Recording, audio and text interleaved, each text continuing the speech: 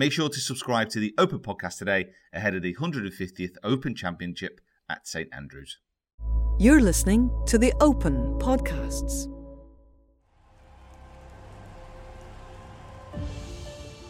Hi, I'm PJ Professional Peter Finch, and you may know me from my YouTube channel. One of my favourite series to film and produce is The Quest for the Open, where I attempt to qualify for the Open each year, striving to get my game in great shape, whilst learning a few things along the way which I can pass on to everybody watching at home. But while I compete in Open qualifying every year, one thing I want to show you guys is behind the scenes and the untold stories of Open qualifying. In this 3-part series coming up on the Open podcast ahead of the 150th Open, that is exactly what I'll be doing. In a series of interviews featuring Open qualifiers, qualifying veterans, and even the people responsible for the operation of the whole shebang, I'm going to try and learn more about the tradition of qualifying and what it takes and means to qualify for the Open Championship. And alongside producer Chris Lewis, we will also be giving you all the information and storylines you need ahead of one of the biggest events in golfing history taking place this summer. I can't wait, and I hope you will join me on this, my Open qualifying journey. On the tee from England, Sam Forgan.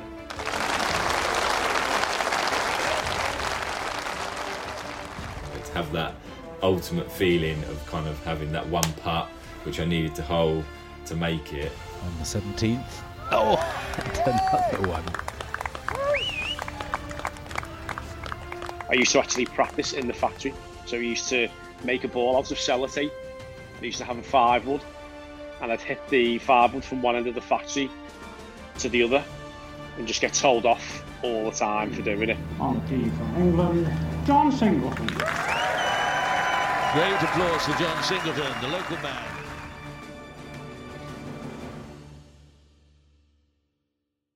So, welcome everyone to the podcast. I look forward to you coming on this journey with me over the next 3 episodes. Make sure you've subscribed to know when they come out. Now, I have had a number of attempts at Open qualifying, some more successful than others, but this past year I took part in the Open's Road to the Open series, available to watch on YouTube. Here's some of the audio of that journey. Morning. Right, so here at West Lancs, this is where I'm going to be doing my Open qualifying, both regional and hopefully, be more positive, and final qualifying. I'm gonna get out here, treat it as a bit of a full-on practice round. So like super duper serious focus on every shot. Pre-shot routines, visualization. That's about it. So I'm joined by Chris now for the first time, who will be joining me throughout this podcast. Thanks, Pete. How are you doing? How's everything? I am doing absolutely splendidly, thank you. Nice, on a Monday morning. Yes, but it's a bright Monday morning. The clouds have not approached Manchester, and it is not looking too dreary, actually. The birds are singing, the leaves are in full early summer bloom. What possible reason could I have not to be happy, Chris? That's the question. Well, I mean, that sounds perfect to me. Yeah, that sounds fantastic. Chris, you were also on Road to the Open as one of the 4 featured players. How was that experience for you? Road to the Open was a fun experience. I think well, for me, I guess I'm not used to being in front of a camera. I suppose you are.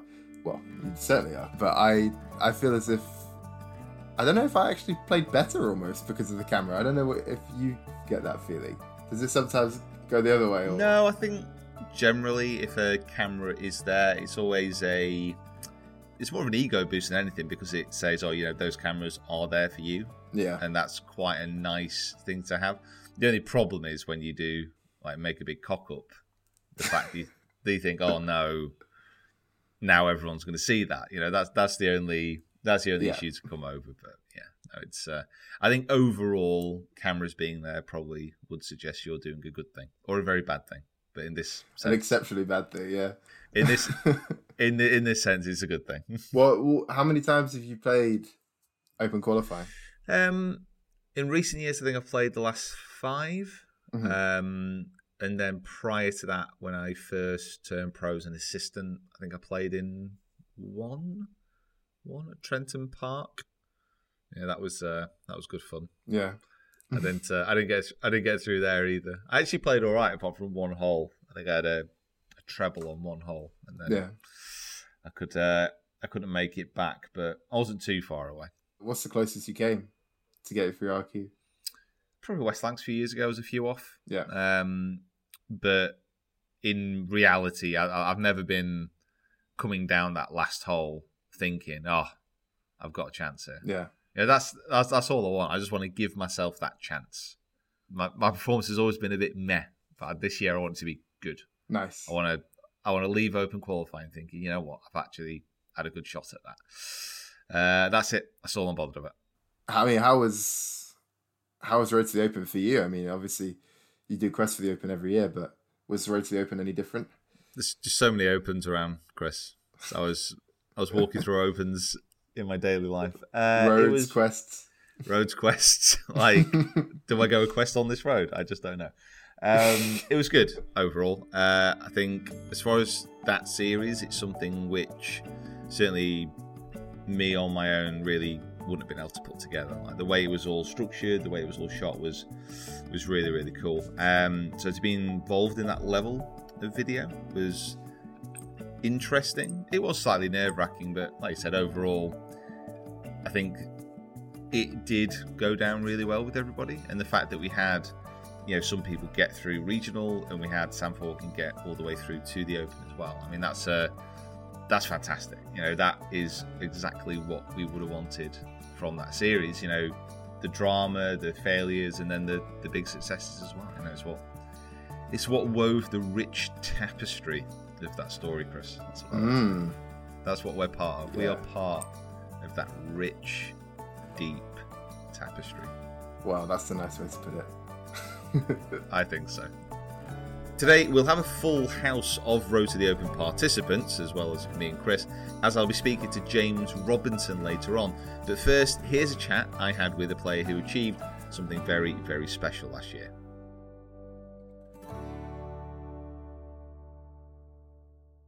And we are joined on the line by Sam Forgan. Sam, welcome to the podcast. Cheers, thanks for having me. No worries. I hear through the grapevine, this being the Open podcast, that you may or may not have qualified for the Open once. I did. I played for a couple of rounds anyway.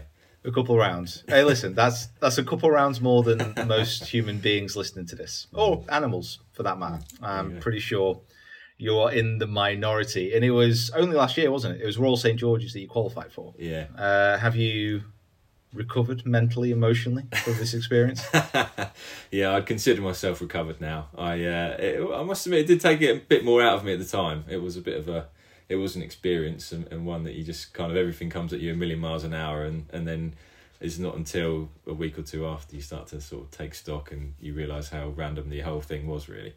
Yeah, I mean, we both took part in the Road to the Open series last year, which, if listeners haven't seen that series, is basically following a few people through Open qualifying. Sam was actually someone who was worth following through Open qualifying.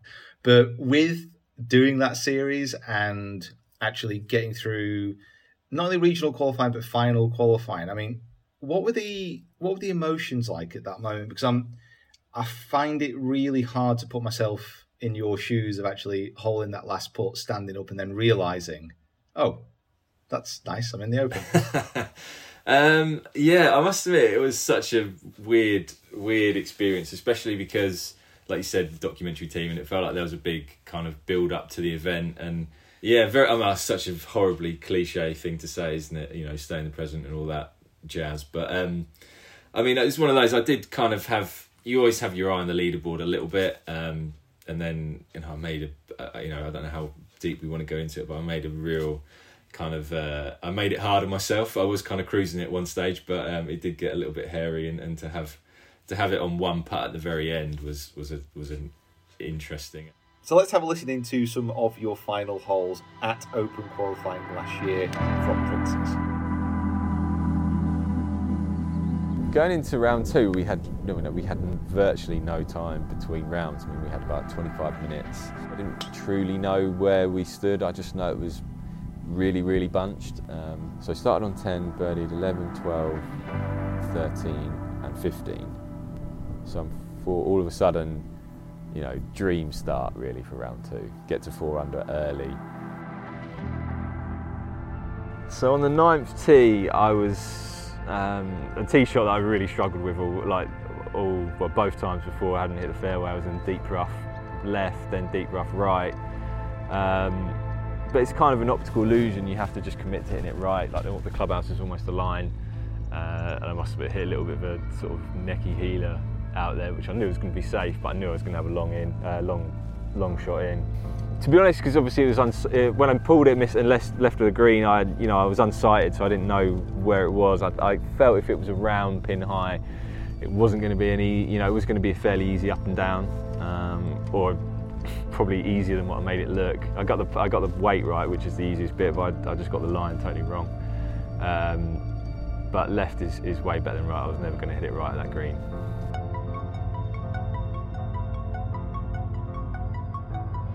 When you enter Open qualifying, you obviously think about the end goal, which is qualifying for the Open. I suppose ideally you'd be playing so solid to where you wouldn't have to hold a putt like that. So I suppose your dreams are always like better than the reality, aren't they? So I suppose in my dreams I'd have shot like 267s and I'd have just enjoyed the walk, but no such luck this time.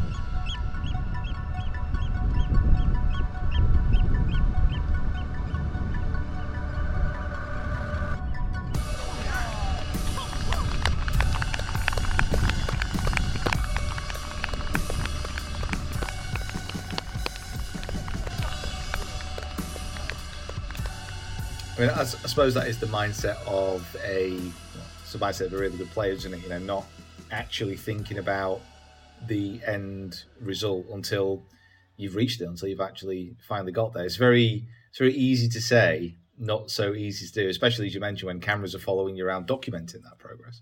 When I actually got to play, it actually almost just sort of felt like almost it was released, like it was the thing I felt most comfortable doing. Obviously, not like yourself, I don't do much sort of work in front of the camera or anything like that, and it was that whole side of things was a little bit alien to me. And then when I actually got to go and play on the golf course, they were miles away with the cameras and that kind of thing, and it was my kind of comfort zone really. And I'd been playing fairly well at the time, so I just kind of kept that mindset. I was just going to keep going and until I didn't really think about making it till I actually made it. Hindsight, when you look back on it, to have that ultimate feeling of kind of having that one putt which I needed to hole to make it, that was, to have that feeling, I don't think I'd have swapped for a 5-shot win, if I'm honest. Oh really? I mean, it's something to look back on, isn't it now? Yeah, I mean, it's probably aged me about 5 years, but it's that one feeling that when I look back on the whole thing, that one putt to make it was the kind of pinnacle of the whole thing, and it's kind of where I put it on the top. Even when you look back on some of the film of being at the Open and that kind of stuff, I always think back to that one putt, and then obviously big hug with my brother Jack, who was on the bag, and then the whole documentary team. I knew a couple of those guys from my home club as well, and it was madness. It was brilliant. How many times did you try to get through qualifying before? Oh, loads. I think I started when I was about maybe 18. So I'm 31 now, so I maybe missed 1 or 2 years through like schedule conflict or something, but I imagine I've done it at least maybe 10 times, probably close to that. Wow, crikey! So you got through to final qualifying before, haven't you? I've played finals probably. I don't know. I think Chris is going to probably fact check all this, but I think maybe 5 or 6 times maybe. And I played even when we're back to when it was like the old school kind of local qualifying. I remember playing with Peter Uline. I was in college still at the time, and he was like the big dog. Like he just turned pro, and he was like one of the top college players, and like he turned pro and he'd been doing fairly well when he turned pro. And I played with him at Southport and Ainsdale, and I was just watching him basically for 36 holes. I didn't really. I was kind of a bit overawed by it, but it was. Like you said, I think those kind of things when you look back, like qualifying and having those those experiences kind of, it's part of the process really, I guess, of making myself feel a little bit more comfortable when I was in that situation where I could actually qualify. On the tee from England, Sam Forgan.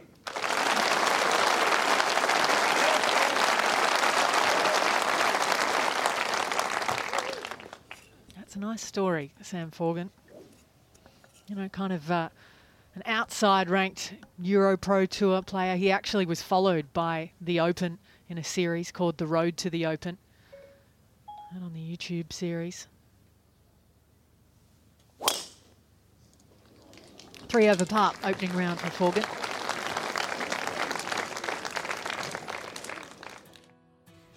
I can't believe you're saying you felt more comfortable actually teeing it up in the Open once you actually got there.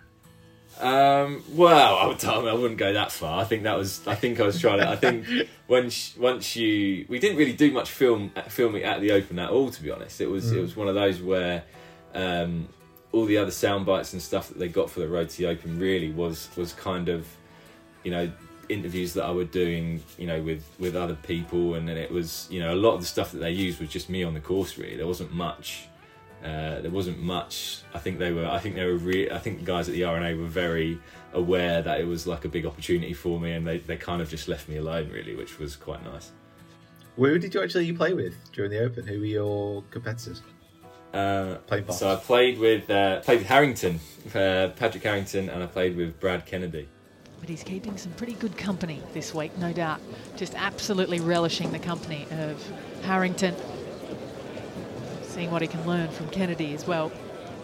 So they definitely sorted me a good draw.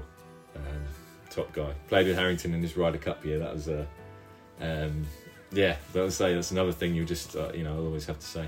Yeah, multiple Open winner. Yeah, wow. Oh, it was one of those when I played with him, obviously because I'm, you know, for lack of a better word, absolutely bricking it in the Open, and I'm playing with him, and it was.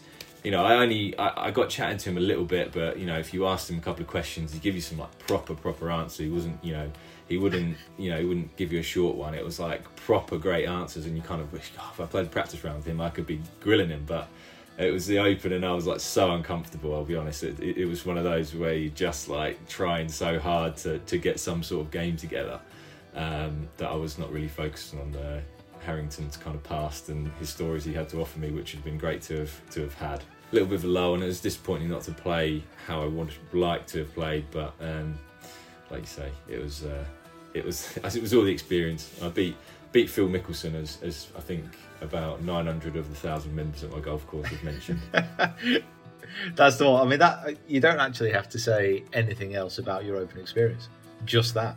Said, oh yeah, yeah, playing the 2021 Open at Royal St George's. Beat Phil Mickelson.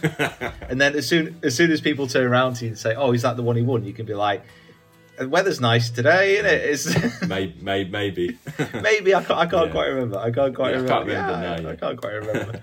What was? I always do wonder this actually. You know, having never got to the Open, but course-wise compared to your regional final qualifying, is the course that much harder? Is it just more of the atmosphere? Is it just more of the actual kind of surroundings that make it tough? I would say, you know, obviously I can't speak for all of them. I mean, I only can speak from my experiences at St George's, but it's just the rough. The rough was so deep, and it was one of those. I mean, you could get fairly lucky, and it was one of the things that I noticed was how good the like top guys were from the rough. It sounds like a ridiculous thing to say, but like deep rough, a couple of times like Harrington was in the deep rough, like about 170 odd yards away. You're thinking, right, he's just going to chop this like 50 yards, and he somehow just kind of get one to the front fringe, and then he'd get up and down and he'd make par, and it was just a weird thing. But I mean, and I'm just speaking, I can't tell what his lies were like or anything like that, but just how they could play, and even like the chip shots around like the deep rough and that kind of stuff, like they were so much better than me at that, which was weird to say. But and sorry, going back to your original question, I think this year the rough at Prince's was pretty deep, and there was no spotters allowed. So I think that's why the scores at final were so high, really, basically break par almost and you're in. Because you hit it in the rough with no spotters, 3 minutes, there's 3 guys looking for it, you're going to lose a lot of golf balls. Whereas obviously at the Open, minus the one spotter I had on 15, they're like, you can hit it anywhere on that golf course. It's going to be like, yeah, we got it, it's right here. And I was like, there's a few times where I was like, maybe I should hit provisional here. And literally Harrington's like 30 yards up the fairway anyway, so I guess I won't. But it was literally, it's so weird. I mean, obviously, you're playing in smaller tours and stuff, like, having people find your ball literally anywhere was definitely a luxury that I could get used to. Yeah, it's a nice novelty, isn't it? I think that's one of my enduring actually memories of the Road to the Open Series last year, was seeing pictures of your final qualifying. For anyone who doesn't know, Prince's Golf Club is pretty much next door to Royal St George's. So like to have you playing some shots, and the photos I saw of you playing shots to get in the Open, and then over your shoulder, like the grandstands at Royal St George's. I thought that was absolutely brilliant. I mean, I don't have the mental discipline, and I don't know what you were like, to literally throughout your entire round, I don't know how you just weren't looking over there and being like, oh, just imagine. Yeah, I know what you mean. It was, and there is one or two holes that literally borders the grounds from St George's. It's like, I must admit, we did look. I mean, you drive past it on the way out, especially at, it was different this year. So regional qualifying, because of the COVID year, was at the same venue that you were doing your final. So we had, a good score at regional, and obviously we literally driving past St George's on the way out, and we're like, ooh, we got a chance that we could be here, kind of thing. And it's and then you've got guys putting up the grandstands and roping things off, and greenkeepers doing work and all that kind of stuff. So it was a bit of a tease, but at the same time, like, I suppose I just kind of tried so hard just to not think about it and just play, but we had a bit of a look. The discipline involved, absolutely unreal. And how's the wife and the young family now? Wasn't she pretty heavily pregnant when you were doing your qualifying, weren't she? Yeah, so she was. She'd have been 7.5 months pregnant pretty much when we were at the Open, and she walked. So she walked virtually all of it. She sat out for about 6 or 7 holes at the end. But yeah, no. So she was very heavily pregnant at the time, which and yeah, when we had our son Tom on the 4th of September, and he's doing well. He says everyone says he looks like me, so unfortunately he's in for a big nose and a big forehead, I think. So what are we thinking this year? Are we going back in for Open qualifying, or are you just going to sit there in your settee watching it and thinking, I've been there, I don't need to do this again? No, we'll go back. We've got to go back, especially like you say with making it last time. You actually get straight through to finals, which is, like you say, it's a bit of a like you still have to shoot good. You should have to shoot. See, you're halfway there. Yeah, so we'll give it a go again. Was it 28th of June, I think, something like that, and we'll definitely, mate, we'll give it a go. Where are finals at this year for you? Hopefully Prince's. Again. Have Prince's my first choice, so fingers crossed the RNA sorts me out. Flipping heck, straight through to final qualifying at your own course. Well, practically your own course. Well, yeah. What about yourself, mate? What are your plans? Yeah, I unfortunately do have to go through regionals, as I've never got through regionals. I think that's probably fair. Sam, I just want to say a huge thank you, mate. Good luck in final qualifying again this year, and hopefully we'll see you at the Open in St Andrews. Brilliant. Thanks, Pete. Thanks for having me. Subscribe to the Open's official YouTube channel to enjoy the best video content from golf's original championship, including official films dating back to 1970, full final rounds from past Opens, a range of compilations showcasing memorable moments, highlights from the 149th Open, and much more. Subscribe today to make sure you don't miss a thing. Well, that was pretty cool, actually, to speak to Sam there. It's just nice when somebody fulfills a dream. Yeah. I mean, that's just amazing. Those are experiences that he's never, ever going to forget. That's so cool. It's so true, yeah. It's an interesting way to put it, because watching Sam's Road to the Open, you are literally watching someone fulfill a dream. Yeah. It's quite, it's almost a rare thing, really. I guess it's striking lightning in a bottle or catching lightning in a bottle when you can pick somebody to come through RQ to get to the Open. Even a player of Sam's caliber. Even if you just take someone in RQ, there's only 12 spots among 288, entrants into FQ. Exactly. Like, that's not even counting all the people in RQ on all the different venues and all the different events. It is amazing because, the Road to the Open does show a side of this qualifying process that literally, nobody sees. Obviously, there's no TV cameras there. This is very much just a decent standard of pros, but pros who generally will not play on the tour, having a chance to get through to the biggest event in the world. And it's just nice that, it's been shown a little bit more. There's some great, great stories in there. Absolutely.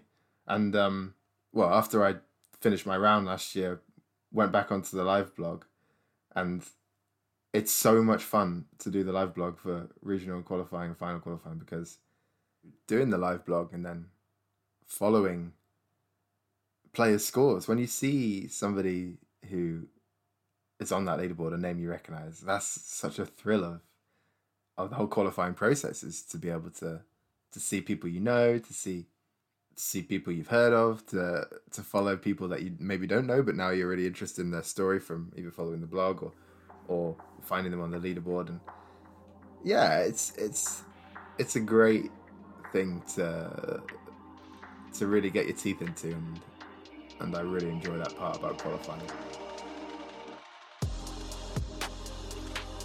And now on to our next guest, who is also no stranger to Open qualifying and who took part in the Road to the Open series. We are about to chat to James Robinson. So James, welcome down to the Open qualifying podcast. How are you? Are you well? I'm great, thank you, yes. Yeah, it's a bit hectic life at the moment, but all well. Yes, I'm speaking to you in your car. I believe that you had to do an emergency rush to Aldi. Yes, just a little.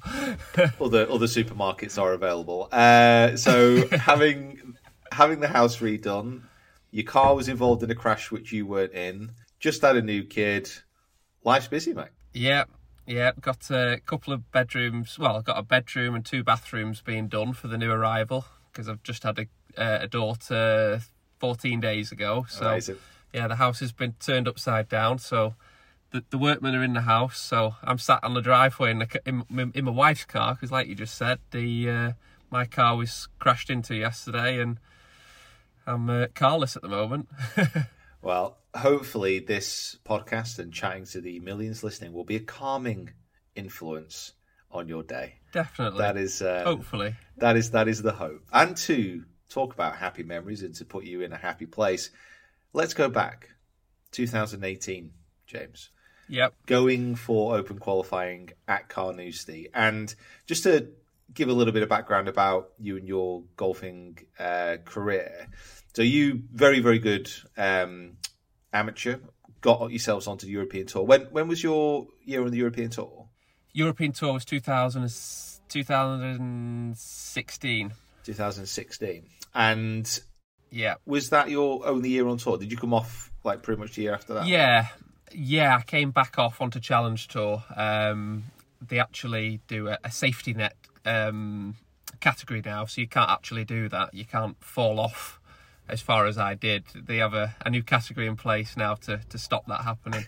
But basically I played, you call it a full season. I think I played 19 events, 18 events, so it wasn't really a full season, but I was on European Tour 2016, and one of the best years of my life, really. It was pretty epic. Yeah, no, it's interesting just to get a little bit of background, because after that year and dropping down to the Challenge before the instigation of what the DP World Tour now called the James Robinson Net, you then completely came off tour and you started coaching, right?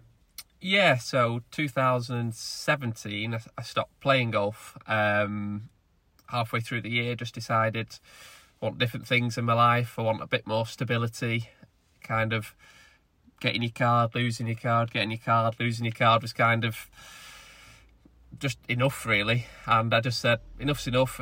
Golf's making me a bit miserable, to be honest, because of life situations, and I just said I don't want to play anymore. So I instantly pulled out of Q School, lots of other tournaments, and just said I'm going to do my PGA. I want to teach for a living. And well, for what are we now?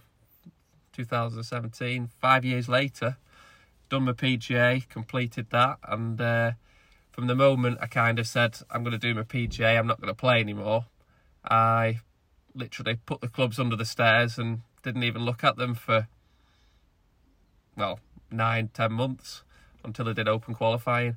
It is crazy to think about. I think certainly when I've been out working on tour, not obviously playing, but like seeing what a lot of the guys go through, you know, it isn't all the glamour and the glory that a lot of people think, especially when you are, you know, trying to retain that card, scrapping that card. It can get very, very stressful.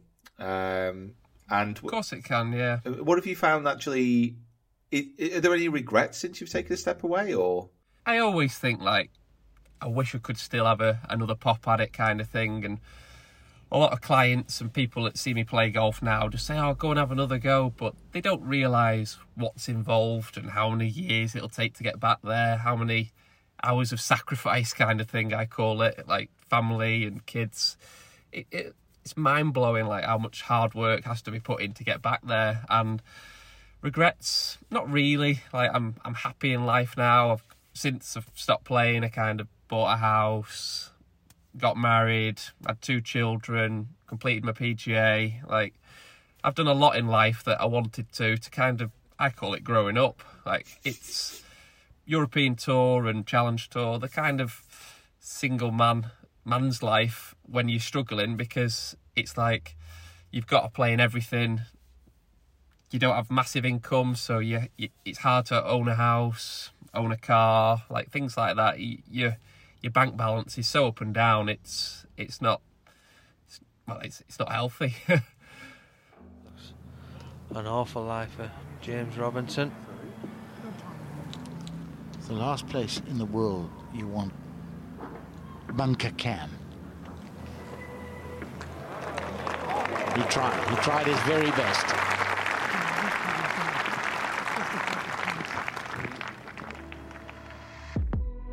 No, it's just a really interesting kind of path that you were taking until Open qualifying 2018. Because, like you said, all the hours of sacrifice, all the hours of work that you put into your game, they don't go away. They're still within your system. But like you said, to put your clubs away for that long, and was it almost literally you got the clubs out under the stairs to go over qualifying? Yeah, it was literally that, because I didn't play any golf leading up to it. I was teaching at the time, so the golf balls I hit were just to demonstrate how to stop coming over the top and slicing it, basically. That's the main thing you need to know when you're a golf coach. So it was mainly just trying to show people how to hit a bit more of a drawy shot. So I did hit some shots in golf lessons, but not like I used to. I mean, blood, sweat and tears for 8 hours a day grafting compared to 10 golf balls a month kind of thing. It was very, very different. Yeah, I mean, I always find, to be honest, when I do demonstration shots during lessons, I always find they're the best ones anyway. Yeah. I'm not entirely sure I've ever hit a bad demonstration shot. It's because you focus. Yeah, I'm slowly beginning to think that talking through a shot for 4 minutes and then hitting it is actually the future of my competitive golf. So when you decide to enter Open qualifying with your new rope hook that you've been teaching in all your lessons, what was the what was that? What was the process? What was the instigate? Was it just a fancy giving it a go, or? I was sat at my mum and dad's house, and my dad is awfully upset that I give up on playing for a living. To be honest, he's never really kind of got over it. I don't think. He's always just thought you're too good not to be top 100 in the world forever, kind of thing. But that's what parents do, I suppose. And I was sat there and he's like, you are going to try again, aren't you? I was like, don't think so. Like, I don't even think I'm going to enter. And he was like, you should. And I was like, go on then, I'll do it, kind of for you. And it was at Fairhaven and St Anne's Old Links the year I did it. So I entered Fairhaven. Luckily got my first choice because I live a mile or two away from Fairhaven. And I've always liked the course. And I turned up, I played practice round, and I hadn't played for it was about 9 months. I hadn't touched the club. And, well, I had touched the club, that's a lie, in lessons showing people how to hit the rope hook, but I hadn't played on a golf course for a long time. And I played practice round. I played pretty bad, to be honest. Didn't play great. Hit driver awful. And went on the practice ground after the round just to try and get something out of it and just say, like, come on, let's try and get a few old feelings going for tomorrow. I was honestly, hand on heart, trying my best not to shoot over 80 because I was that, like, kind of underprepared. I felt awful. And I teed off on the first round after just doing 30 balls after the practice round. I kind of found something from the olden days. And teed off first round. And, well, it was only one round at Fairhaven. Hit driver 50 yards right off the first hole. And I just said to my dad, don't let me hit that again. That's exactly what I was doing with it yesterday. And we found the ball, hacked it out, made a par. Didn't hit driver again for the rest of the round. And battered it round with 3-iron. And finished tied first. Wow. Unreal. Absolutely unreal. I mean, Fairhaven is every time I play it, I always think it's a scoreable course. Like, if you are driving it well, if anybody does have the pleasure of going to play Fairhaven, you will soon discover that there are approximately 74,000 fairway bunkers on that golf course. So, if you are driving it well, you can navigate between them and score well. But to pat it round just with a 3-iron, and get tied first, that's very good golf.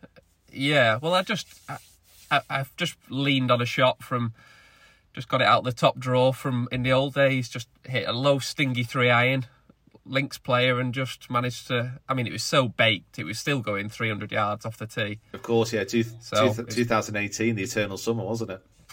Yeah, it was bonkers, and it was pitching at like 210, 220 and running out to 300. So it still worked. Crazy, can't remember that year. And then obviously managed to get through there and then going to St Anne's Old Links, a course that you know really well as well.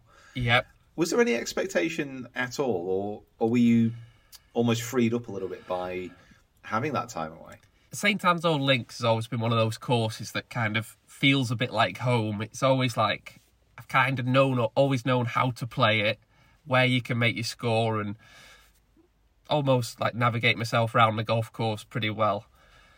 Going into it, I had a few days to prep, obviously, beforehand. So I did have a practice round or two, and I started to hit it a bit better, and I got my driver going a bit better, because I didn't play that bad at Fairhaven, to be honest. I just didn't know where driver was going, so I was so underprepared. I just kind of used a bit of the time leading up to the to final stage just to try and get driver in play, and I managed to develop a nice little ropey draw.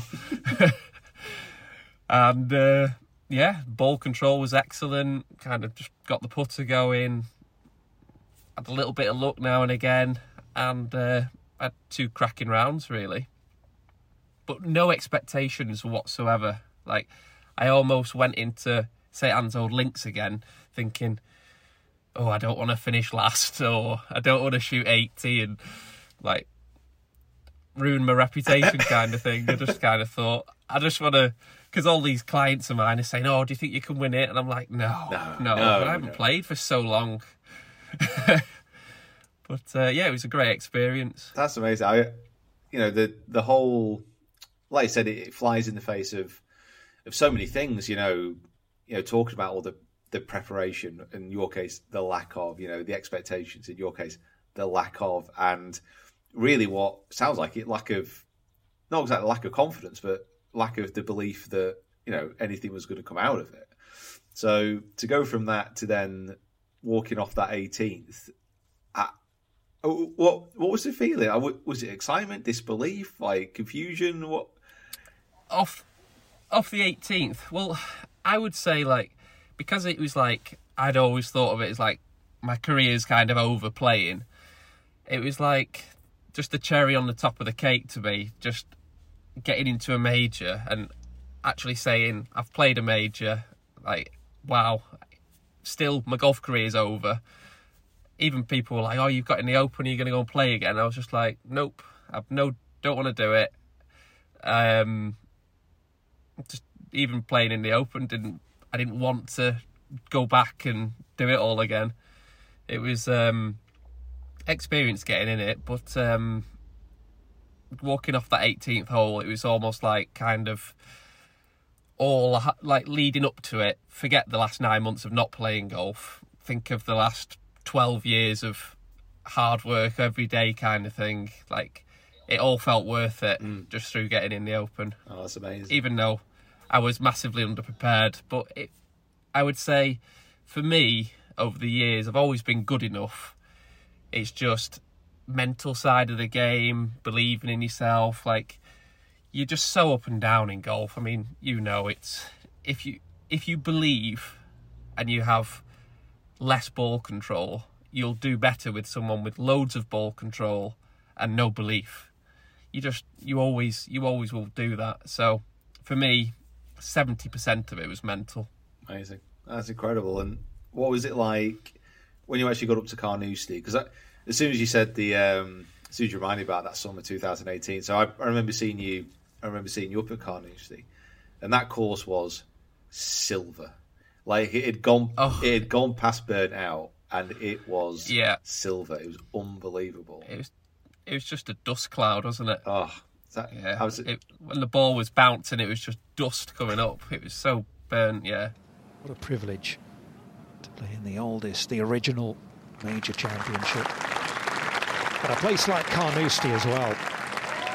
Test yourself against one of the toughest courses in the world, against the best players in the world. And experience-wise, from that, I mean, what are the favourite memories you could take away from Carnoustie? I remember just walking in, and you had to have your picture taken when you got there, for like arms crossed and like smiling to the camera, then serious face to the camera, just in case you were in contention and they had to use your mugshot. And when I was having it done, I remember just looking over towards the door, and Tiger was stood there, and thinking, oh my God, like, Tiger's the next man into this room. And just seeing him in the flesh, like walking right past him, I thought, wow, serious this, isn't it? Did you say hello? Did you say? I don't even. Did you lose your ball? I didn't even say hello, to be honest. I think he was just. Well, he had an entourage with him, and I don't even think he certainly wouldn't have noticed me. I think I'd have tried to say hello, and it'd have come out like I was like treading on a mouse, probably. So yeah, or probably would have spat on him or something. Ruined the moment. Just think though, he'd be telling everybody about the Open at Carnoustie when he came back, and a fellow competitor sprayed him after trying to say hello. But the practice rounds are probably the most memorable bit, like, because I thought, I might only ever be here once, this kind of thing. When the names went down on the digital computer, where you put your names down for the tee times for the practice round, I was very selective with who I played with. So played with Sergio Garcia, Rafa Cabrera-Bello, Danny Willett, who I knew already from amateur days, Jorge Campillo, played with Ian Poulter. So I was kind of selective with who I put my name down with, and the practice rounds are probably the best bit, to be honest, just seeing the guys in a nice relaxed mode preparing for it. Yeah, I mean the practice rounds up at the Open are great, because you do get that sense of kind of relaxation. There is a little bit more interaction with the crowd and everything else as well. So, no, that's awesome. Obviously, played those first two rounds, didn't make the cut. Yeah.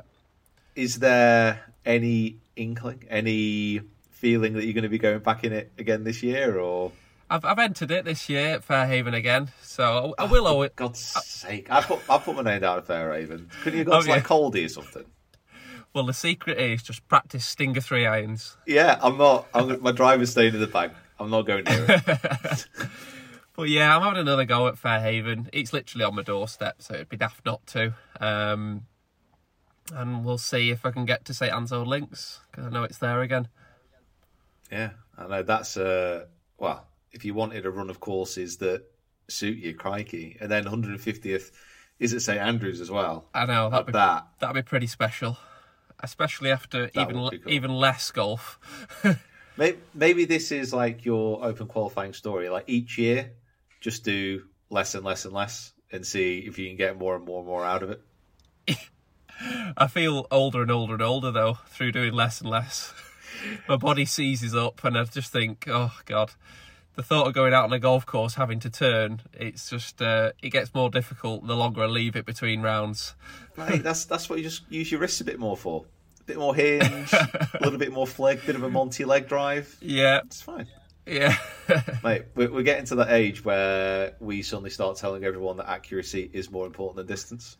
When in our hearts it's getting that way. We truly know that we're lying to ourselves. You're a monster. I've seen you hit it on your Instagram. You're hitting it long at the moment. I'm just a very good editor, to be honest, James. It's amazing what you can do. It's amazing what you can do with a good camera angle. Yeah, it's. I always find it quite interesting. It's only really dawning on me, to be honest, that open qualifying, like. I always have gone into it, and certainly around the first few holes, just been, very, very like guidey, get it in play, trying to hit a few greens, get a few pars. And like the guys who are qualifying, you've obviously got experience of this. It's just the attack, like they birdie the first 3 holes. Yeah, they're just like they're at it straight away. Like there's no chill, there's no like looking back, because unless you do have 3 amazing rounds in a row, you're not going to get near. The standard is just getting better and better every single year.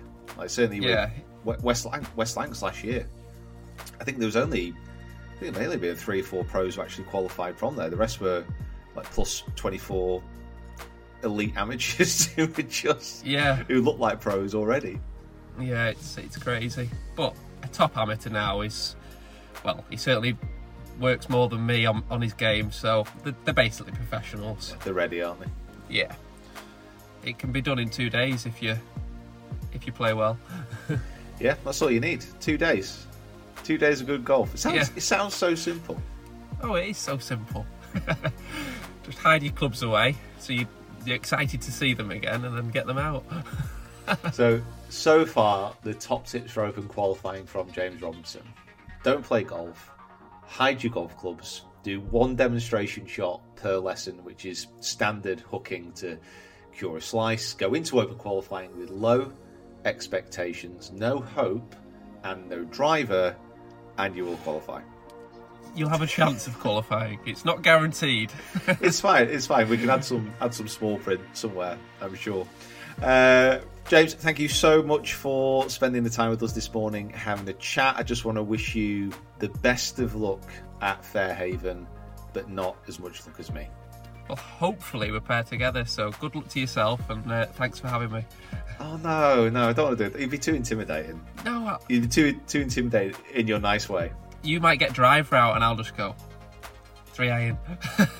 Well, off that first tee, I'll get drive right, hit it 50 yards right, and I won't be able to look at you, because I know you'll just be staring like, Pete, put it away, get that 3 iron out. Yeah. Thanks so much, and I'll see you at Fairhaven. Thanks very much. See you at Fairhaven. Thanks for having me. So James Robinson there, what an all-round good guy, what a player as well, Chris. Oh yeah, he's such a lovely guy, isn't he? Yeah, too nice. Yeah, he really is. How he presents himself on videos and these podcasts, he really is just like that in person.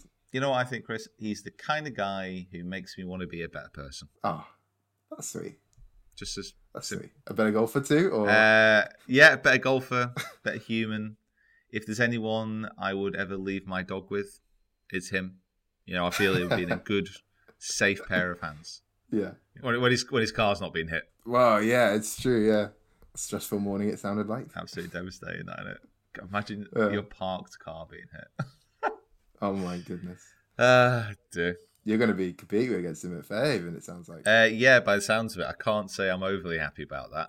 But you know what? If I don't qualify, I would love him too. And if he doesn't qualify, I'm sure he would love me too as well. Nice. Yeah, I'm definitely projecting onto him. Everything I want him to be right now. Yeah, I think by the looks of it, Fairhaven is going to be a really strong field. So I'll have to get practicing. Birdies will be needed. How many times have you played with James Pete? I've never actually played physical golf with him. Right. Only in my mind. Like when I consider what the perfect round of golf would be. Yeah. Yeah, basically. This is turning into way too much of a James Robinson loving, so I'm going to stop talking now. And I'm going to say thanks for joining us for this first episode around Open qualifying. We'll be back with 2 more over the coming weeks. But be sure to subscribe and you can expect a little bit more of this. I think from 82 to sort of 2010, I think I entered every single one except one. And I think in the last 10 years, it's been about 4 or 5. So I think I worked out about 34 times in 40 years, which is a lot, isn't it? And this man is playing the round of his life. At this moment, is in second place. I used to actually practice in the factory.